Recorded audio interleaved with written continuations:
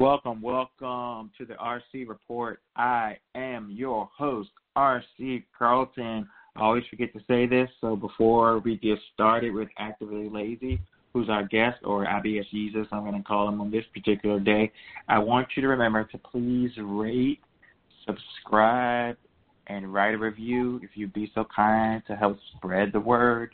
We're one of your only sources of entertainment during this mess. Actively Lazy, are you there? Yeah, I'm here, baby, with the 1999 flip phone for my job. I just got a text from one of my kids, so we're averting a crisis. But I'm here, baby. I'm here. I've never been a guest on the RC Report. I don't know why. I feel like it's always your brother or Joe, but it's not me. I'm slumming it now, man. It's desperate times. No, we just usually do special stuff. Like we'll do like a draft thing, or we do special events. But I figured like you could be my cousin Sal. That kind of works in a lot of different ways to think about it. But I feel like I'm being used for ratings. He also likes gambling. He's gambling. He's a little chubby, and he's very funny. Like,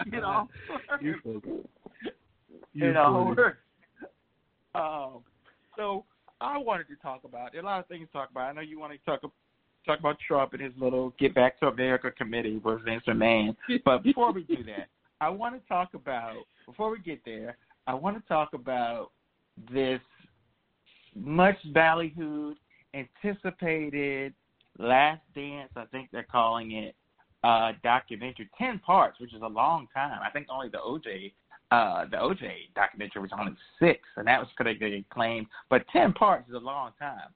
But why do you think this is getting so much just hype? I guess because there's nothing else, I suppose. I mean, it's part of there's nothing else, and then it's also part of, I think there's a lot of the younger generation, YouTube era, Instagram, Snapchat people, they don't really know Michael Jordan, man. They don't really know the Chicago Bulls. They don't really know anything about 90s basketball or the drama that was 90s basketball. And I think given that this is going to be more behind the scenes, I think a lot of people are excited to kind of see like what they would view as a raw representation of the Chicago Bull dynasty. Yeah, and I think a lot of people miss on some of the documentaries and some of the events that happened back then. Like, I don't think they're going to tell me a whole lot that I didn't know from – they did a Sports Century thing in the year 2000 where Michael Jordan was number 1, and they talked about Michael Jordan's dark side. If you're actually a reader, ESPN did an article where Michael Jordan walked in his friend's closet and took a knife to any shoe that wasn't Nike. That's what Michael Jordan was at 50 years old. So if you haven't figured out, and then the Hall of Fame speech is the first time somebody had a clue. If you do any reading or any kind of insider looking or listening or reading, you know that Michael Jordan was an asshole. But I do think for a lot of the millennials or whatever, Gen Z, Gen Y, they might be surprised. Hopefully we can put to bed this Jordan versus LeBron debate, because you can kind of see it in contemporary fashion. I don't even like to get in it, but like when you watch this and you see how driven this man was to win, you just can't touch him. But Michael Jordan already has apologized and said people are going to think he's a jerk. Everybody should have known anyway. Yeah, I mean he's older now. He ain't got the same drive competitively on the court anymore. So, I mean, I guess he cares more about his image now than he would have back then. I really think, obviously in his playing days, to me, he would have been a lot like Kobe. Like, I don't care if you like me or not, long as we win. And I think that's what I'm going to see. That's what I anticipate seeing. And honestly, there's nothing that could happen that would make me change my opinion on how I feel about Michael Jordan as a player. I don't really care. I mean, these are alpha male, top of the echelon athletes.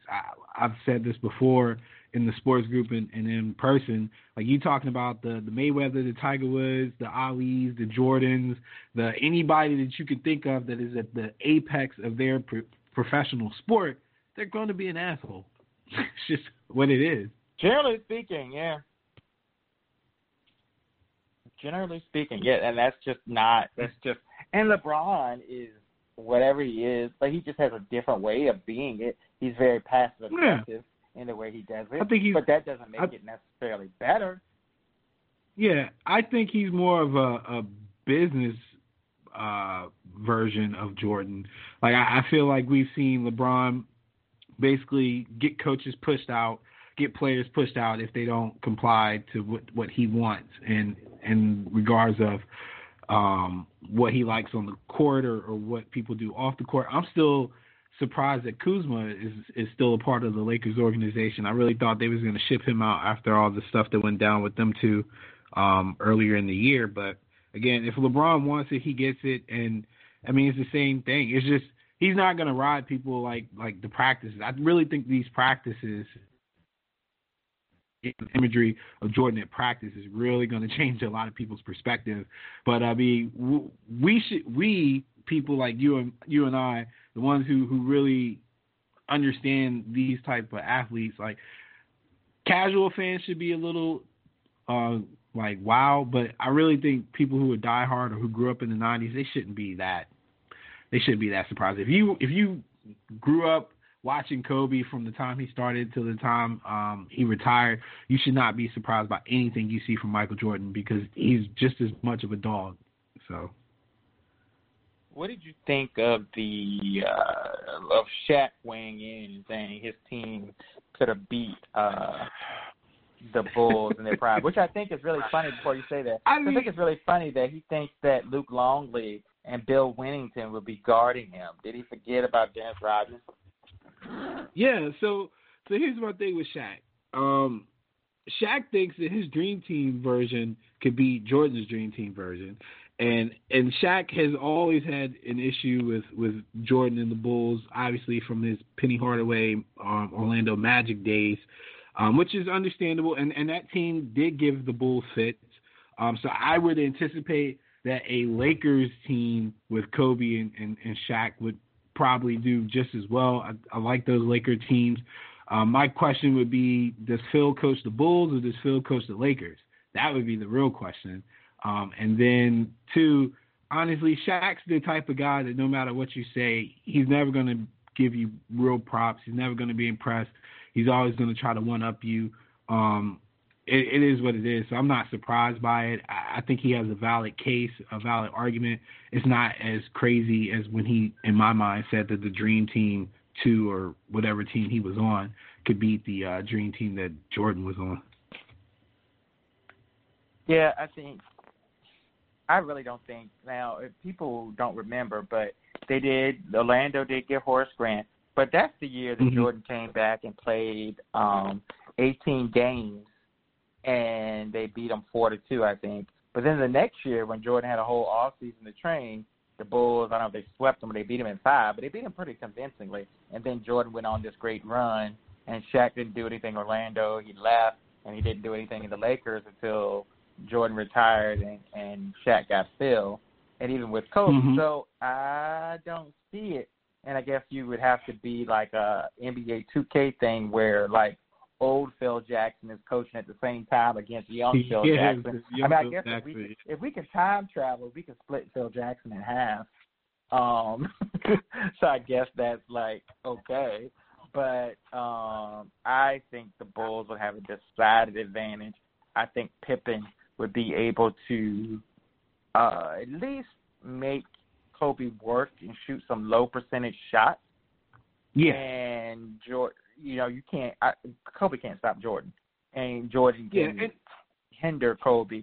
I just think there'd be an advantage. I think the biggest advantage is inside, but I think with Rodman and just the pedigree of that team, I think it's a really tough road to hoe for that for that Lakers team.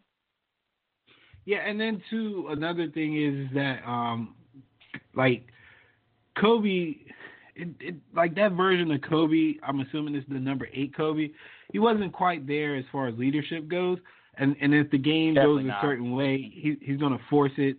You got to think that they can throw Jordan and Pippen at Kobe, which I don't care who you are. having two guys like that guard you throughout the game is going to get tiring. He's going to have to get it down to Shaq, who Rodman's going to be probably on him, getting physical as much as he can, but also annoying him. You got to think they probably put him at the foul line, and then the supporting cast of the Lakers.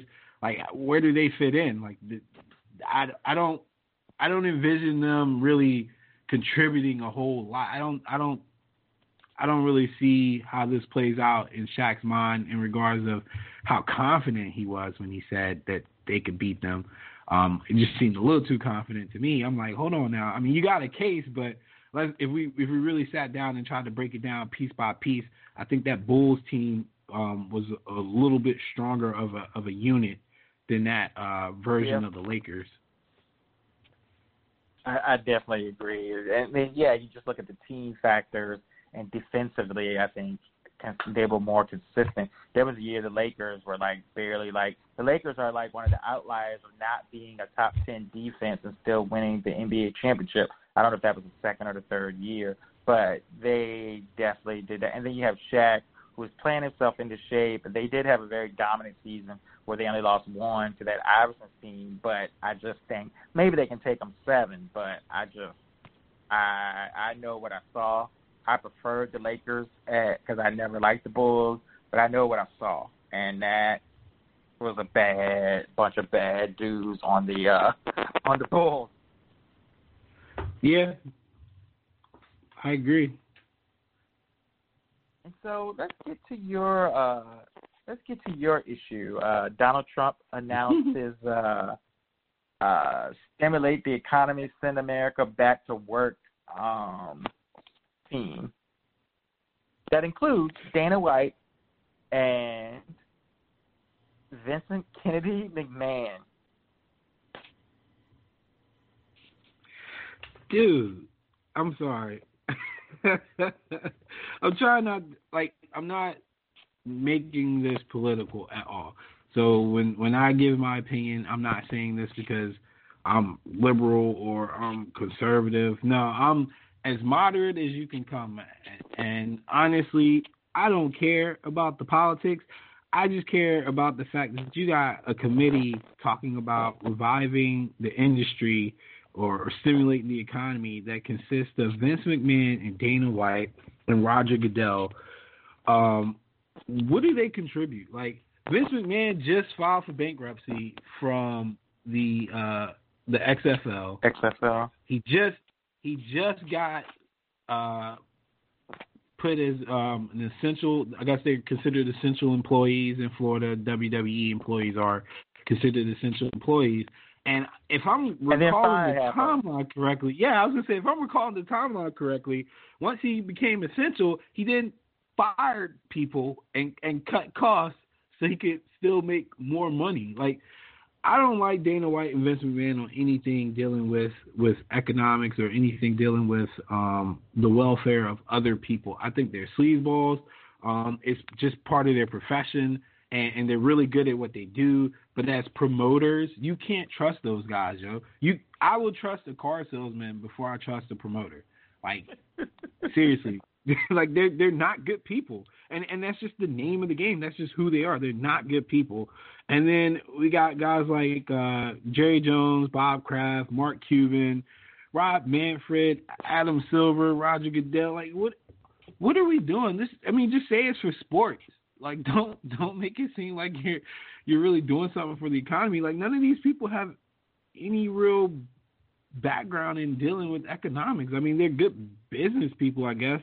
They run the organizations and stuff like that, and they've obviously had to have some experience to get to a position where they run the leagues.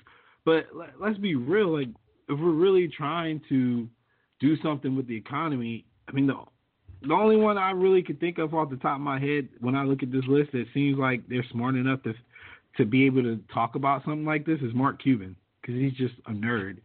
But the rest of these people, I'm like, dude, Rob Manfred don't talk. I know that for a fact. He don't talk. He's not very vocal.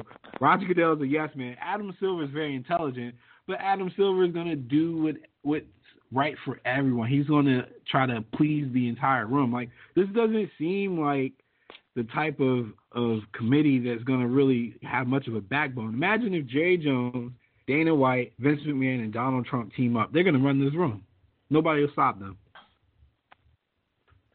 Yeah, I guess. I mean, they say there's like 200 people on it, so maybe there'll be like a sports section and a lot of like, I don't know, man, and break it up into different kind of businesses. But he has pushed the sports angle on this so hard. And I think it's obviously because he's trying to curry favor for the voters. And honestly, he might miss sports too. But he knows that's like the most popular thing that's gone is sports. So if you push this and get sports out there, and then even if you are a good leader, without being too political, even if you are a good leader, which I don't think he is, but if you are a good leader, you say, hey, sports, America loves sports, and we're getting back in business, and sports starting would be a sign that everything's back to normal. That's legitimate, I think. Yeah, and during, if we look through the course of American history, during any time that was trying, whether it be 9/11, World Wars, things like that, sports continued for the most part. I think they were still playing baseball during like the World Wars. I know they played baseball and football after 9/11. People, it takes people's mind off of stuff. I get all that, but I swear, come November, if he's campaigning as the guy who brought sports back when everyone said Corona, I'm gonna be hot, man. Although it does help me too for my little side hustle and gambling. It definitely would be, my little side hustle too. Yeah, I was gonna say it would be great to see it come back, but I don't want my sports getting political. I guess I've earned that right to say that now. So I don't want my sports getting political in this sense either. Now I understand where the anti-Kaepernick people were coming from. Like, keep it out. like, keep it out, man. Separate it. I don't want Trump involved in this. I don't want Manfred involved in this either, man. Like, baseball got their own problems. The Astros just cheated to a World Series, man. We don't need to be worried about the economy. We need to fix the sport itself. What's so funny is that it's so shady because Vince McMahon, who everybody knows, I'm like the president of Team Turnbuckle. I love wrestling unabashedly. I've been a fan since I was 5. Yes, I know it's not real, but obviously if you're an adult, you understand like the nuances of it and the performance of it, and you try to look at that and all that. But I won't even get into that. But the level of corruption, the fact that they're declared an essential business, to give a huge campaign donation to the governor of Florida. Then, before that, Linda was an ambassador somewhere, and then she left that job to run a super PAC for the Trump campaign re-election team, and the governor of Florida does everything he can to kiss Trump's ass at any time. Like, the level of corruption and cronyism and just outright, I don't give a fuck who knows that this is corruptness, is just unbelievable. And this is a business I support. And remember what I said before we got on the show. I don't understand how Trump is such a bad hustler. It's almost disrespectful to the game, but somehow it still works. I don't understand. It's like you said, it's so like obvious. He tells you what he's going to do before he does it. Like he's like, I'm going to rob you, and then you rob you, and nothing happens. Yeah, you're just like, wait, what just happened? Did he really just do that? And then everybody's looking around like, yeah, but that's just Trump. I guess that's the way he's always gotten by. People like, that's just Trump. But I'm glad you mentioned the governor from Florida. I went back and watched some of his like campaign stuff after Trump got involved. It is the cheesiest. Oh, it's awful, man. It's so awful. And I just hope it was worth it to get that money. And honestly, I don't really know what else to say, man. Like, I just hope everybody is ready for the potential backlash of what could happen in this sense. Like, God forbid wrestlers actually get corona and it sweeps through WWE. They're going to have real issues. I mean, Florida's already having issues because of them not locking the state down when they could have shut the beaches down and things like that. So the governor's already got backlash on that. People are still freely coming and going in the state anyway. and then you're bringing in WWE entertainers and things like that. They fired some staff, so they're going to be probably less restrictive. It could turn bad, and I'm hoping that it doesn't, because people like WWE. You know, we got Team Turnbuckle in the group. They're pretty strong with it. We got a podcast that they do weekly talking about WrestleManias and things like that.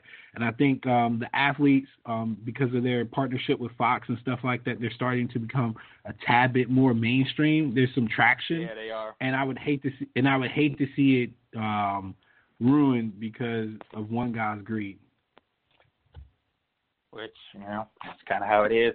And it's just, and if you look at how you can speak more to UFC, but and I know they don't pay those fighters like they should with boxing. At least boxing, you get taken advantage of. You're getting compensated for it. But with WWE, these people are independent contractors, yet they can't work for anybody else. And he's getting away with that. You can't start a union. He doesn't really give them the kind of quality, and it's gotten better. But he takes advantage of these people. They're independent contractors, but they can't leave and go somewhere else.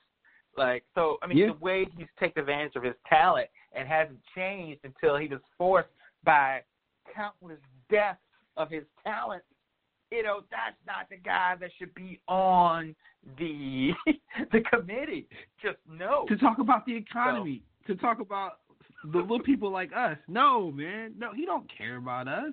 He don't care about that stuff. But like I said, that's promoters, man, and you know that. Like you joked about Don King joining. Like he might as well. I mean, These are the people that like Vince McMahon and Dana White, Don King. They're all the same snake, man.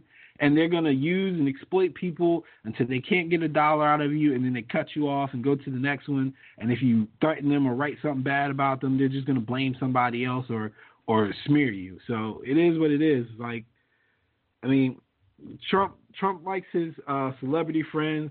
I also found it funny that I think he's in the WWE Hall of Fame. Yeah, he is, because he appeared at WrestleMania and hit Vince and all that. Little did I know that man would be the president. I mean, it's just so hard to believe on so many levels. What else is there to talk about? I figured we just come on here and just talk about whatever we felt like talking about. But is there anything else that you saw? Yeah, I got something that I want to talk about. Let's talk about this Odell Beckham thing, bro. First of all, it was fake. I mean, honestly, even before I even decided to look to verify the source, a second and a fifth round for Odell Beckham sounds so ridiculous. And I know he hasn't been the most productive receiver, but the potential's there, and he ain't, like, he's still Odell Beckham. He's still, in most people's eyes, a top 10 wide receiver. Hey, you say what you want, man. Like, is he still Odell Beckham? He had 4 touchdowns last year. Is he Odell Beckham still? Yep. Send him. I tell you what you do. He's always hurt. Hey, you know what's funny? I was about to say something real funny. I was about to say send him to New England, and then I remember Brady's not there. He'd be so mad. I'm so used to saying that. Look, man. I was okay with Odell. I was okay with this Odell talk until Scooter Magruder, whatever the hell his name is, on Twitter, who does all the funny reaction videos to different events. I thought it was great. But for my team, to build a culture, to build a team with that, like, you can't. Sometimes it's just team building. You cannot. Like, it's okay for Denver. I mean, I guess that's okay for Minnesota. That's fine or whatever. You replace one malcontent for another. And I don't want to dog Odell because he really did. He was on his best behavior last year. They had to zoom in to him whispering, "Come get me." But he didn't complain. He didn't throw Baker under the bus. Yes. But it's still Odell. That's a lot to deal with. And like I said on the page that I put on our social media things, he's a former aging 10 that's an 8. With no cooking, that's always got bound and look, with no cooking skills and 2 bad kids. I mean, I just don't, and maybe the sex is good, and I'm crossing my analogy, but I just don't want that in my life, man. You know, the Cowboys, where we at right now, we're too established and too okay. We just don't need that in our lives. Established, right? Man. Established what? Man. We got a house and a nice car. What do you have? The credit ain't good. We got a lot of debt. The credit ain't good. We got student loans. Probably, we're living above our means, but we're still established, and we don't need to add the extra dramas drama and the credit card bills and her bad credit and all that kind of stuff and all that fucking is he really that dramatic? Discord in the house, man. Like people really painting this man like he got criminal charges or something. Like he smacked that cop in the locker room on the butt. That's the worst he's actually ever done. Yeah, I mean that's the worst he's actually ever done. Like, he had beef with Josh Norman, and he's never openly badmouthed the guys that he plays with. Like he could have super bashed Eli. He could have super bashed. He's been as nice to Eli as you could possibly be given the circumstances, bro. Come on, man. Think about how many diva receivers we know. How many diva receivers we know would have hauled off and probably tried to fight this man. Odell was as calm as he possibly could be given the circumstances, man. I think last year I'm just saying Dallas is not the environment for Odell. Yeah. It's just not the right environment. Yeah, and I just think that there's still a lot of talent in the same room together. Who? Do you ever think that Zeke and Odell should be on the same team or even in the same room together? Like only bad things would be so goofy, yo. They would be so goofy. It would be the worst thing ever. And let's be real. With the way Odell liked to play and some of the things Zeke done over the last couple of years, they gonna be suspect, bro. They gonna be suspect. Yeah, but need that, man. We tried Michael to work on the field. Man, Amari Cooper would be a legitimate wide receiver one if he had somebody like Odell Beckham to play alongside him to keep those like actual good cornerbacks off of him, so he can really flex his muscle. He'd be great because Slay would cover Odell, and then you wouldn't have to worry about Cooper would eat. I mean, who your wide receiver? He can go to the Vikings. That's fine. You ain't got one. You ain't really got one. I mean, let's be real. He don't show up when the real DB show up. Depends on who we playing. So he's a front runner. Depends on who we playing. If he got a good matchup, he's the best receiver in the universe. He's Antonio Brown if he got the right matchup. But if he doesn't, and then ultimately, like I was saying too, what are people talking about when they talking about like Dallas don't need distractions? Dallas drafted a dude who was still technically under investigation for either attempting to kill his baby mama or something like that. On, they took a chance on Greg Hardy. Dad smacked his mom in a Walmart parking lot. You guys stood by him. He was a person of interest. You had allegations. Person of interest. Okay, we know what that terminology means. I bet he had a good settlement too once he got drafted. Yeah, hey, I bet you're right. He was clear. No, soon they read his name in the 7th round or whenever he went, the 6th or 7th round, because he was supposed to be a first-round pick. Yes, he was instantly cleared. That was tough. Instantly cleared. That's tough. Your girlfriend died right before the draft, bro. That looks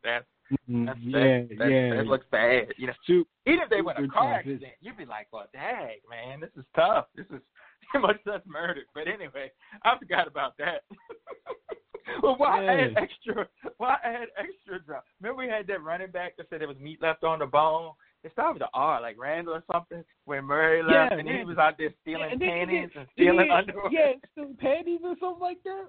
And people out here talking about we don't need Odell Beckham because he smacked Josh Norman. Everybody wants to smack Josh Norman, bro. Because he ain't really that bad. Because he twerked in the locker room, bro. Yeah, they trying to make these men out to keep Miles Garrett. Get out of here, yo.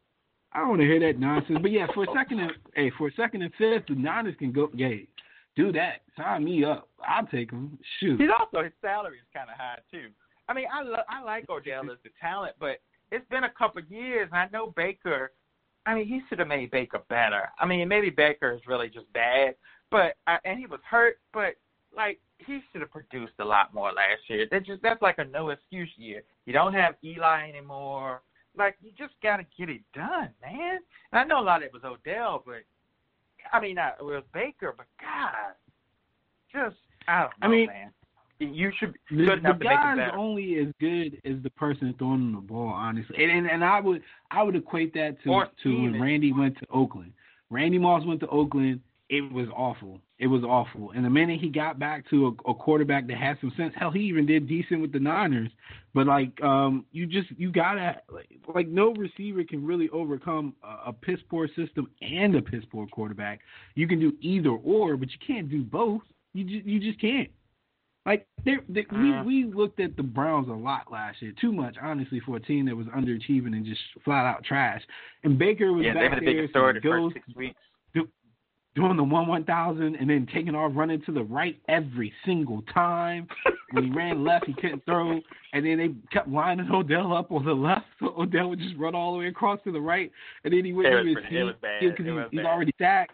And then they were running these 3 receiver combination plays where they sent everybody 15, 20 yards down the field on a 3-step drop. It doesn't make any sense. What are we doing, was bad. Man? Free my man Odell Beckham. It's never too early to say that. Free Odell. I said it 16 times last year. I'm gonna say it again. If you get traded 3 times in a row, man, why would 2 teams want to trade you back-to-back years? Like that, there's something wrong with you. There's something wrong with you. It's Gettleman and the Browns. If there was ever a scenario where I would think somebody would get traded twice, it would be from the Giants to the Browns or from the Browns to somewhere else, anywhere else. Like. It's the Browns. They don't have a plan, man. They hired their coach before they hired their GM. Like, they don't have a plan. This is the organization that you got traded to from a dude who says that, what did he say, like, film don't matter or something stupid like that, Gettleman? Like, what? Yeah, man. Did you see his war room? Did you see his war room? Yeah. It looks like a fucking study, man. You are GM for a multi-billion-dollar franchise. Why does it look like that? What are you doing, man? You out here getting your information on WikiLeaks. God. It's pretty bad. Gettleman's trash, man. Now the other dude with the Chargers, 8 screens is a little bit overkill, but why do you have that much paperwork, bro? Like, your stuff should be on the computer. Why do you have all this paper? Like, is all your stuff on paper? Your scouting reports, are they literally, like, on paper? Like, I owe scary, John man. Gruden an apology. Because I clown John Gruden for using the projectors and the VHSs. But no, this is worse. It's 2020. You still got your shit on paper. That's awful. That's awful, bro. And so, and God forbid we actually get to see what he's does that mean you got to shuffle through that? Does that mean you got to shuffle through that when you're trying to make the picks? Do you have to, like, go through your stack of, like... Oh my god! It looks like my death. So sorry for Giants fans. It's embarrassing that what he's doing to that franchise. That's a legit franchise, and he is making them look like clowns. I can only imagine who he's gonna pick. Like, how could he'll find a way to screw it up? I think Chauncey Billups got a daggone. I think Chauncey Billups is like Skyping the horse thing and it's jumping. Like, the screen is literally jumping, like, on the bad moments when we do our Sunday cast. Like, that's what Chauncey Billups' horse screen looks like right now, man. It's not funny. Like, this is me on TV. Man, I want to also talk about Tristan Wirfs and let everybody know that I don't care what you say. In my unofficial expert opinion, dude is a guard. Please stop putting him as a tackle. Please stop putting him as the first offensive lineman off the board and putting him as an offensive tackle. It just ain't. Both can't happen. If he's off the board first, he's a guard. If he's not off the board first, he's a tackle. I'll put it like that. There's no way somebody. They got this man, or some of the mocks I keep seeing from, like, fans have him way too high. And I'm like, have you looked at the other linemen? And it's not even about Becton. You don't even have to put Becton up there. But he's not better than Thomas. He's not better than Wills. He's not better than those two dudes, man. Like, it's just not. Let me see if I can find. You can't watch any film and say he's better. Like, he's just not. So, like, stop putting him up there. It's killing me, man. And this is what another Daniel thing Jeremiah said. Let me read you Daniel Jeremiah's in his top 15. And he has them 13, but he has Becton and Willis, and I think he has one more guy in front of him. But he at least had Becton and Willis in front of him, and then the kid Thomas from Georgia. A lot of people have him. But let me show you. Let me say, and usually in Jeremiah's top 50, he says mostly positive stuff. But he kind of hit him. He says, however, he has experienced issues against inside counter moves. He oversets or struggles to redirect back inside, allowing too much pressure in the games I studied. When he can land his punches over, his hands are so strong, he has the power base to end the play right there. In the run game, he's very strong and aggressive. He creates tons of movement, but also will overextend and fall over at times. He's on the ground too much. I love his aggressive demeanor, but he needs to play under control. Overall, I believe he can survive at tackle, but he'll benefit from playing with neighbors on both sides. I think Wirfs has all-pro guard, potentially guard. Like he's not. You got to be a dancing bear to play tackle. Yeah, your balance he's got a wrestling background. Over. Yeah, he's got a wrestling background, which kind of explains his love for basically going to the ground. But like the thing about what really turned me off of him as a tackle in the league was the aggression. Like, bro, tackles can't play like that, yo. And I think I had said to Chase off the record, like, yo, he reminds me of like a watered down version of Nelson. And Nelson's a guard, he's a killer, and he's great at it. But if you put Nelson at tackle, you're gonna get 16 sacks a year off of just him alone because he's just that aggressive. Like, you can't, and especially playing tackle in this RPO league that we have now with some of these offenses, you can't be down the field, bro. It's a penalty every time. Yeah. And like, tackle it's just not cut more out of a passive. In today's NFL, we drop back so much. Tackle is more of a passive position than guard, where you're constantly attacking, and you're pulling, and you're so happy when they run. And even when you drop back, you know, to pass as a guard, you're trying to protect the inside. You can be more aggressive. Whereas a tackle, you're basically trying to box the guy out.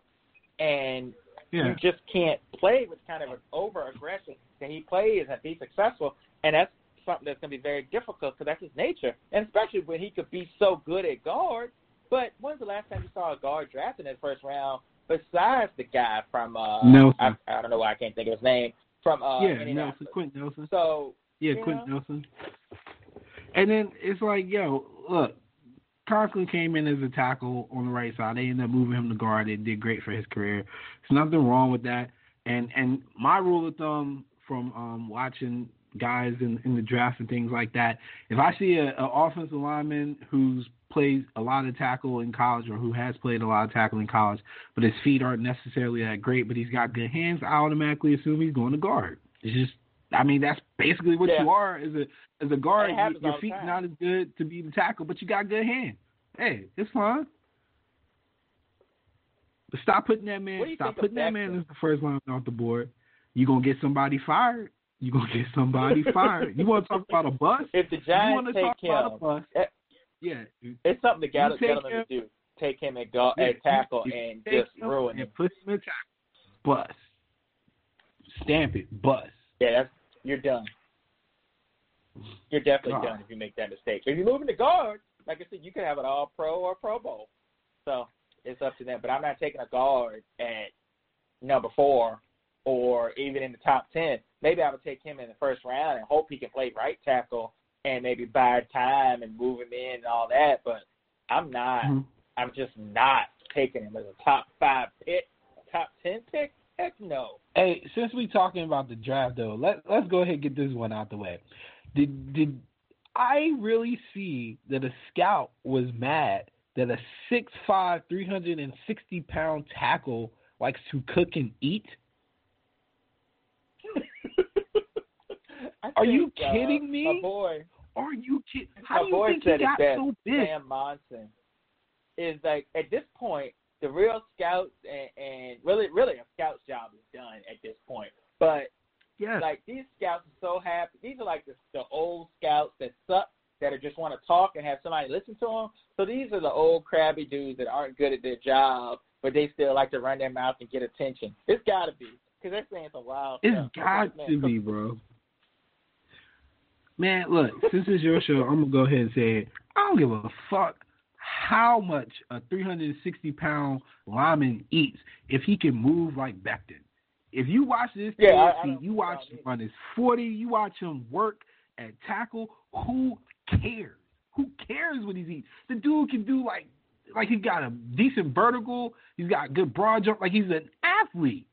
Athletes don't all come at 5'11", 185 pounds, chiseled muscle type stuff. Look at Aaron Donald. He's a big dude. He's an athlete too. He can move. Who cares, man? Who really cares? Like that shit makes me so mad. And I remember I kind of had a spat with somebody in the group. It might have been Ashley Smith, but they said something about Becton and his weight, making sure his weight's under control. He's a lineman. What? Who? I don't care if he comes in at 400 pounds. Like, if he can still move, I just need him to block. The bigger, the better, actually, especially at tackle. If you can't get around him and you can't go through him, then I think we've done a good job here. I think that's exactly what we want. What are you saying, man? What are you really saying? They're just hating, man. They're talking about, and Corey said it, there was the one in the Athletic where the guy was talking to a lot of scouts. Wonderlic for a receiver? I've never heard anybody even consider a Wonderlic for a receiver. What? Yo, why? I saw that. Sorry. And you don't I have to be a didn't genius. comment. I didn't comment, man. I was like, I'm going to let it go, man. Like, Wonderlic, Frank Gore's Wonderlic said that all he could really do was tie his shoes, and he had a great career. So it's okay. Meanwhile, Jameis Winston, Wonderlic said he was a genius. And look at how that turned out for him. It just varies, man. Who cares? And Dan Marino, can you read the playbook? Low too. Can you read the playbook? More about it for a quarterback than a daggone receiver. Receivers literally don't have to know anything but what they do almost. Like any position where it doesn't matter. And obviously there are some routes, that are combo. But for the most part, you're just on this island and you got to do your job and wait for somebody to throw you the ball. It's not. You don't have to be a genius. I'm sorry. Yeah, like it's not draft season until we see stuff like this, though. So you gotta take the good with the bad. And even some of the stuff about CeeDee Lamb, I was tripping a little bit, and having some fun with it, and I still got him in like my top 20. It's not like I'm killing him. But the stuff they were saying about him, I forgot what they were saying.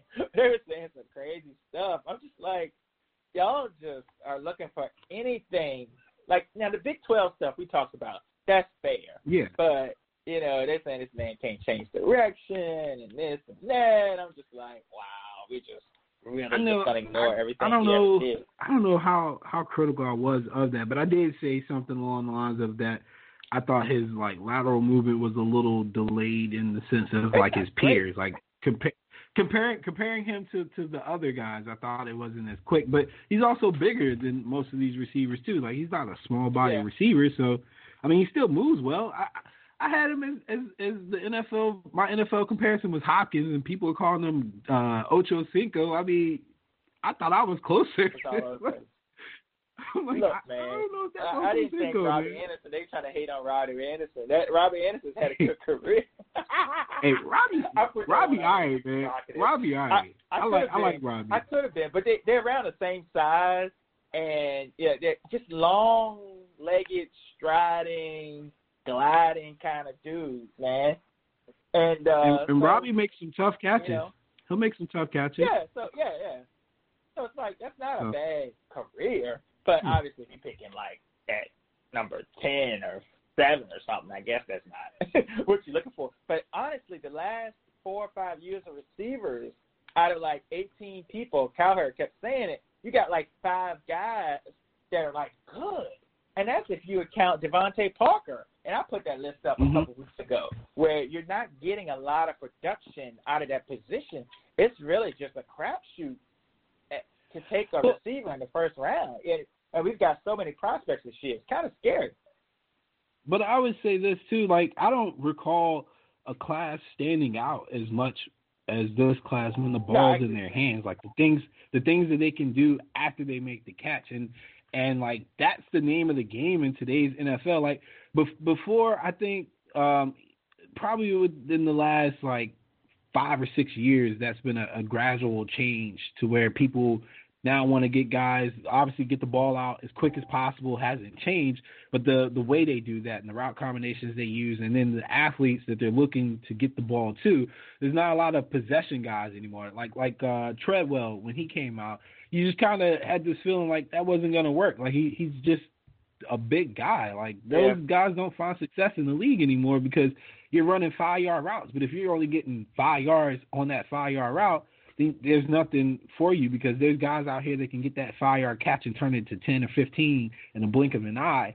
And those are the guys that are finding success as wide receiver ones now. And I think this class has a lot of guys with that type of ability. Now, whether they actually do that at the next level is yet to be determined. But I think people being high on this class, it's fair considering what they all shown that they can do with the ball in their hand. And I agree. There's a lot. I mean, even guys like Duvernay from Texas coming in the slot is fast and nasty. And, like, they're just guys all over the place that can they're big and they box you out and go up and get it, like the kid from Baylor, like Higgins, the kid from Liberty, and Pittman is pretty big too. So you got that. You got the kid from Ragar, the guy from TCU, that's small, that can run. You got your boy Hamler. Like, you just got all kinds of receivers, and so that part is pretty cool. But so I do think it's a class that is that deserves the hype that it's gotten. I do agree with that. But receivers are a very hard position to adjust to, especially when these guys don't face a lot of press.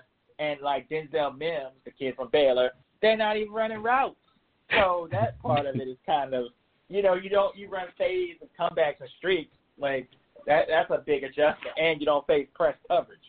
That's a big adjustment. So that part of it is a crapshoot. Yeah, it's always gonna be a lot of questions. When you take guys, but I think the people that you could make an argument for to go in the first round this year and look to be future wide receiver ones, it's as solid as you're gonna get. If it doesn't work out, it's either not meant to be or you just got a bad organization or coach at the helm. There's a lot of talent in this group. I do think there's a lot of talent. So I agree with you. I agree with you. What else is there? There's something else I feel like. What else is there? Are you kidding me, man? What else is there? NASCAR is in the freaking news. NASCAR is in the news. Believe it or not, NASCAR is in the news because somebody went on. You know what? I can't even say somebody. I'm gonna make sure I get this man's name right. And I just want to. All right, Kyle Larson. There we go. Kyle Larson. Wait, no. Yeah, Bubba Wallace to Kyle Larson. I forgive you for the N-word incident. Okay, so the one black guy in NASCAR forgives Kyle Larson, so that makes it fair. All right, listen to this, man. Kyle Larson, how old is Kyle Larson? Let's see. Kyle Larson is 27 years old. He was born in 1992. Why is he on the internet saying the N-word as if he doesn't realize that the whole world is watching this stream? Like, you too young to make that mistake. No. If Tony Stewart and Jeff Gordon made that mistake, if they made that mistake, it's fine because they're like 60 years old and they probably don't understand how this thing works. You're 27, bro. You grew up with this. Come on, man. My boy Jeff Gordon. Come on. He's not a redneck. Jeff Gordon is from California, but I know what you're saying. It was the hard R too, yo. It wasn't the term of endearment either. It was like, yeah, boy, it had some twang to it too. Like, his tongue. Hey, as natural as he could be, and then I forgot. The reactions were even funnier by the people around. They were like, "Oh gosh, did he really say that? Oh, wow!" I just thought that was funny. But look, it's too many people defending this nonsense, man. And it's too many people being like, well, they say it in the music. Dear white people, I should not have to tell you can't say this. You can't. Dear America, I shouldn't have to tell you that you can't say this if you're not a rapper or entertainer. You can't. I'm sorry. I don't make the rules. I don't know why it's like that, but that's how it is. If you want to say it, sing it. There you go. Just put it in the lyric. He should have sang it. He should have been singing like, where is my, and then drop the in. You're gonna get in trouble. Unless you're Hispanic, hey. Unless you're an Hispanic woman, you're gonna get in trouble. Like you can't. Like I don't want to get. It's too hard of a time with everything going on in America to have a serious discussion about race. But if you don't understand why a white person can't say it and a black person can, like I don't know, but it's amazing that there are so few double standards that favor black people in America. And that few double standards that there are, white people go crazy over it. And it's not anything double standard because you can look at like the historical context, but the appearance of a double standard, they go crazy because a black person can say you can't. Well, you can drive down the street without harassment, and I can't. There's a whole, but you can get medical care at a better rate than I can. You really want to trade off a word for systematic oppression and systematic racism? I don't think you really do. I mean, everybody wants to experience something. They want to feel like they belong. I said this to somebody the other day. I was like, I don't understand why you guys want to experience this. Why would you want to like be an equal to like racism and oppression or any type of negative like aspects? Like, why would you want to experience that to be like, see, I go through it too? Like, what? That's not what this is about, man. And I mean, without getting like, too political and too like into it, at the end of the day, the dude represents other companies. He represents NASCAR. Now, let's go ahead and say it. The NASCAR fan base, by and large, doesn't care about this, obviously. But sponsors do. Your sponsors do. Your team does. And then, like, you got a fellow African American, or I think he's half black, half white. Doesn't really matter. He identifies as black.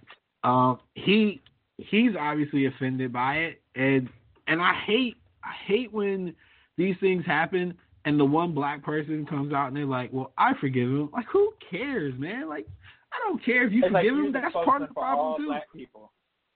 Yeah, like you can't say it, bro. Like, honestly, and this is not a great opinion, but I guess, like, I just can't get worked up every time somebody says the N-word, man. Like, God, I'm not worked okay, up, make him apologize, fine, and can we suspend him? But, like, I don't need I don't need everybody that ever says the N-word to be fired. I don't know. It's 2020. Like, I don't know. I know a lot of black people might not like that, but, like white people are racist. Newsflash. Like, it's not going to make me feel better because that man lost his sponsorship and got fired or whatever. Like, I don't know. Release a statement. Make him apologize.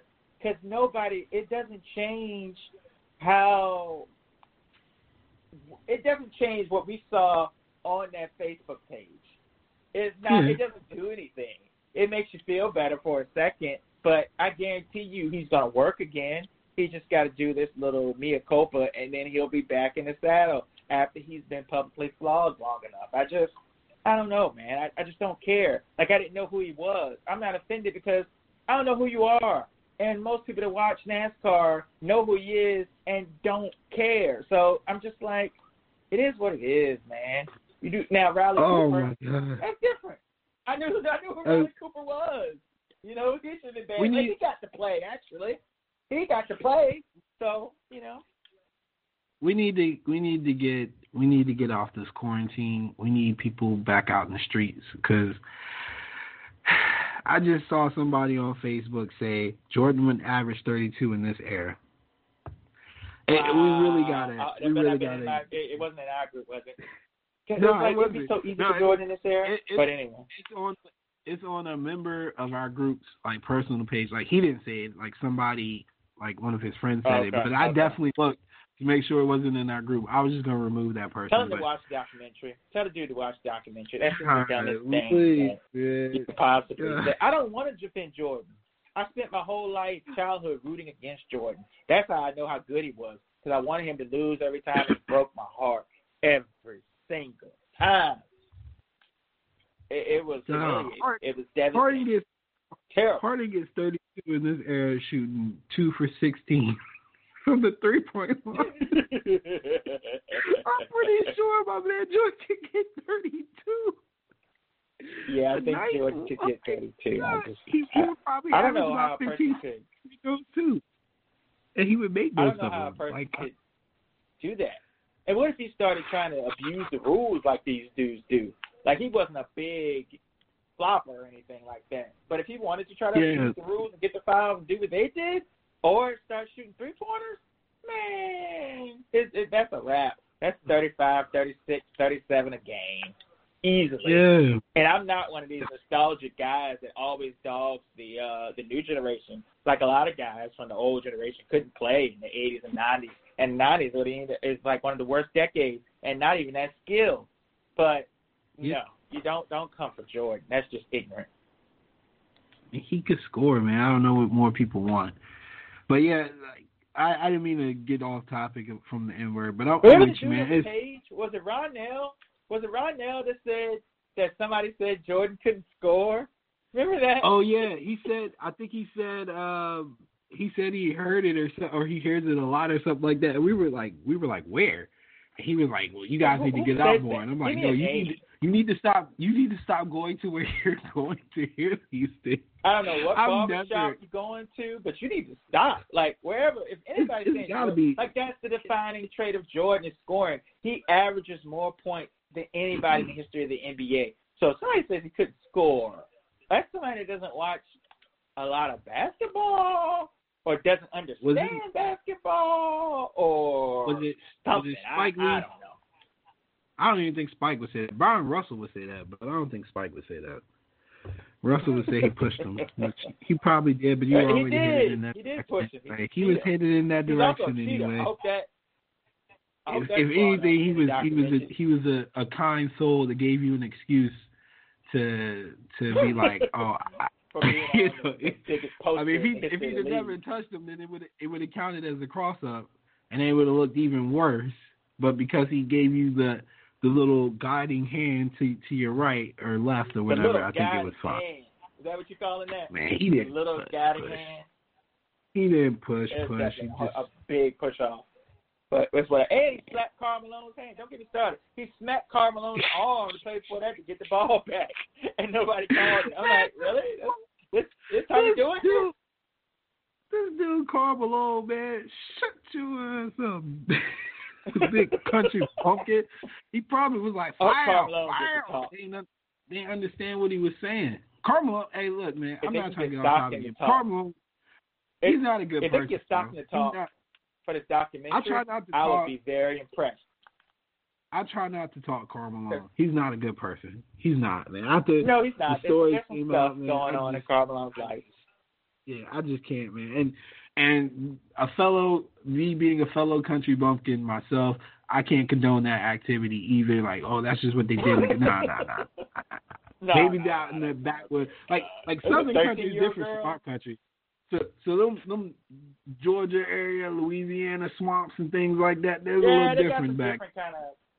Yeah, the Deep South is like scarier than Virginia. Like the Deep South, there's a lot going on in the Deep South. So yeah, I know. But I think we covered everything. Any last parting shots before we go? Yes. Shout out to my man Trump for being progressive and getting the WNBA commissioner in on these talks about restoring sports in America. Yeah, she is on the committee, bro. I was there clapping. I'm proud of Trump. I'm proud. Yeah. I'm proud. And shout out to my PGA coming back in June. About to get this money. Can't wait. Nah, they coming back, man. Them sponsors. They definitely don't need a crowd. They don't need a crowd. But I mean, think about it. Golf sponsors only get seen when golf is in, so you know they pushing. Yeah, they pushing. FedEx gets it with you. What do you think, Czar, of us having sports in the summer and fall and winter, and what do you think it looks like? Man, I really think that if we don't have a set like vaccination or cure, that we're not gonna have fans in the stadiums or arenas until 2021. I really think that for sure. I think it would be a disservice to the public if people gathered without some form of like medicine, or vaccine or something like. Yeah. The way, I mean, I'm not a scientist, and I think obviously, not speaking on your part, but me personally, I know a lot of people who've been affected by it. So it's real, even regardless of what these people on the internet might think and things like that. But from friends to coworkers to extended family, I know people who've dealt with it, and it's an unpredictable virus, and because of that, I think like the commissioners and the athletes and they got their families that come to the games and things like that, all that taken into consideration. I don't think anybody would be comfortable with gathering for sporting events without some form of a vaccine in place, especially the athletes. I mean, we're seeing NFL players get affected now, which it was bound to happen anyway, but like the Von Miller situation is a little scary because he's got asthma and it's a respiratory disease. So, at some point, I think people are going to be like, let's hold off. We can do this without the crowds and things like that, and it should be more manageable. So I'm looking at 2021 before anybody can do it. One of the most depressing things we're ever going to see in our lives will be college football without a crowd. The atmosphere of college football is what makes college football. It's going to be really depressing. And all that stuff I always complain about some of the poor play, inconsistent play that is exciting, it's not going to be fun without a crowd. I'm telling you. And the band and the pageantry and all of that stuff, it ain't going to be the same. I'm telling you. It will definitely sway some of my votes for sure. But, hey, we finally get to see if Michigan is better than Ohio State, because without fans, it's just a neutral site game, basically. So we're going to see what's up. I got no excuses this year. They are not. Let me assure you, they are not.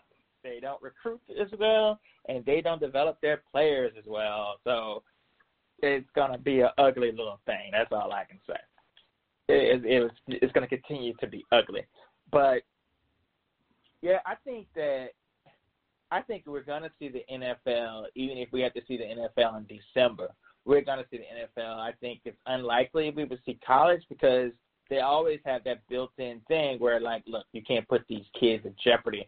And, like, they always take advantage of them, but it can't be this obvious how much they take advantage of them. I can see golf coming back. I don't think the NBA – I don't think that quarantining people in a hotel and in a city will work because you got to shut it down for a little while and test more people. And these players are going to want to party. They're going to want to find women. Like, they're not going to stay in this little quarantine island that you want. I just don't think that's realistic. Well, I mean, you got to protect the NBA players at all costs. I mean, they were sharing stuff before Corona, so you definitely don't want to take that chance. And what is I'm never going to let that go. That January, or was it, January of this year or January of this year, how many of these random sickness were game time decisions, man? Like, come on now. Nah, man. Cats was going to certain cities and getting sick. Mm-hmm. I bet. Like, I just don't. But yeah. I don't see how. I just don't see. Maybe, baseball. I don't know. Maybe they could pull it off, but also, what kind of play are you going to get? Jason Tatum says he hasn't touched the ball. Giannis says he doesn't have a court at his house. Like, I remember when the lockout came, and then they came back to Sean Kemp and Vin Baker, with these very athletic, bigger guys had just blown up. And that, do we really want to see the Celtics with the Jason Tatum that hasn't played in 2 months? And do we really want to see a Giannis that might have blown up a little bit? Or LeBron, who basically thrives on playing games? Yeah. I don't know, man. It's a lot. I think ultimately too, it's got to be on the public as well, man. Like people just got to be smart about this. You just got to be smart. And I guess with that being said, and me thinking about the general public, I should just take that back. They're not smart. Never mind. Forget what I was about to say. Hopefully, the commissioners and the players' unions do the right thing and figure out something that works for the players for their compensation of their risk in playing, and then also for the fans to still get an experience, whether it be through the TV or something else. But getting together with 60,000 people, or we're talking college football, they got 80,000 people in the stadium and things like that. They're tailgating, and nah, we ain't gonna see much of that this year. Just might as well cancel it. It's all right. I still watch my 12 a.m. Hawaii games. It's fine. All right. I've been watching horse racing. Covered it all. I was gonna say I've been watching horse racing. What kind of horse racing, sir? What is this? Oh no, I was gonna say no for real. I was gonna say I've been watching horse racing, and they kind of had the blueprint of the fanless experiences and things like that. So I mean, they've been talking about it on the TVG stations and stuff about how commissioners have reached out to some of the organizers who are running these parks still on how they've maintained safety and things like that, keeping people from exposure and so forth and so on. So I mean, there's definitely talk about it for sure. But yeah, go ahead and close it out. And good old Vince has been going crowdless since. So he's been doing shows the whole time, no stop. They taped episodes, they taped some WrestleMania, and they taped a couple episodes back down. But then this week they went right back to live. It's not gonna stop. This man didn't stop a show when a man fell from the rafters to his death and died, and they continued the show.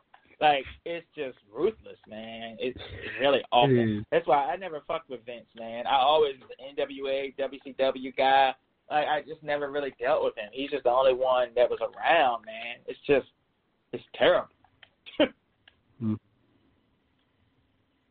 I agree. Man, he's not a good person. All right, y'all. Till next time, rate and subscribe and review.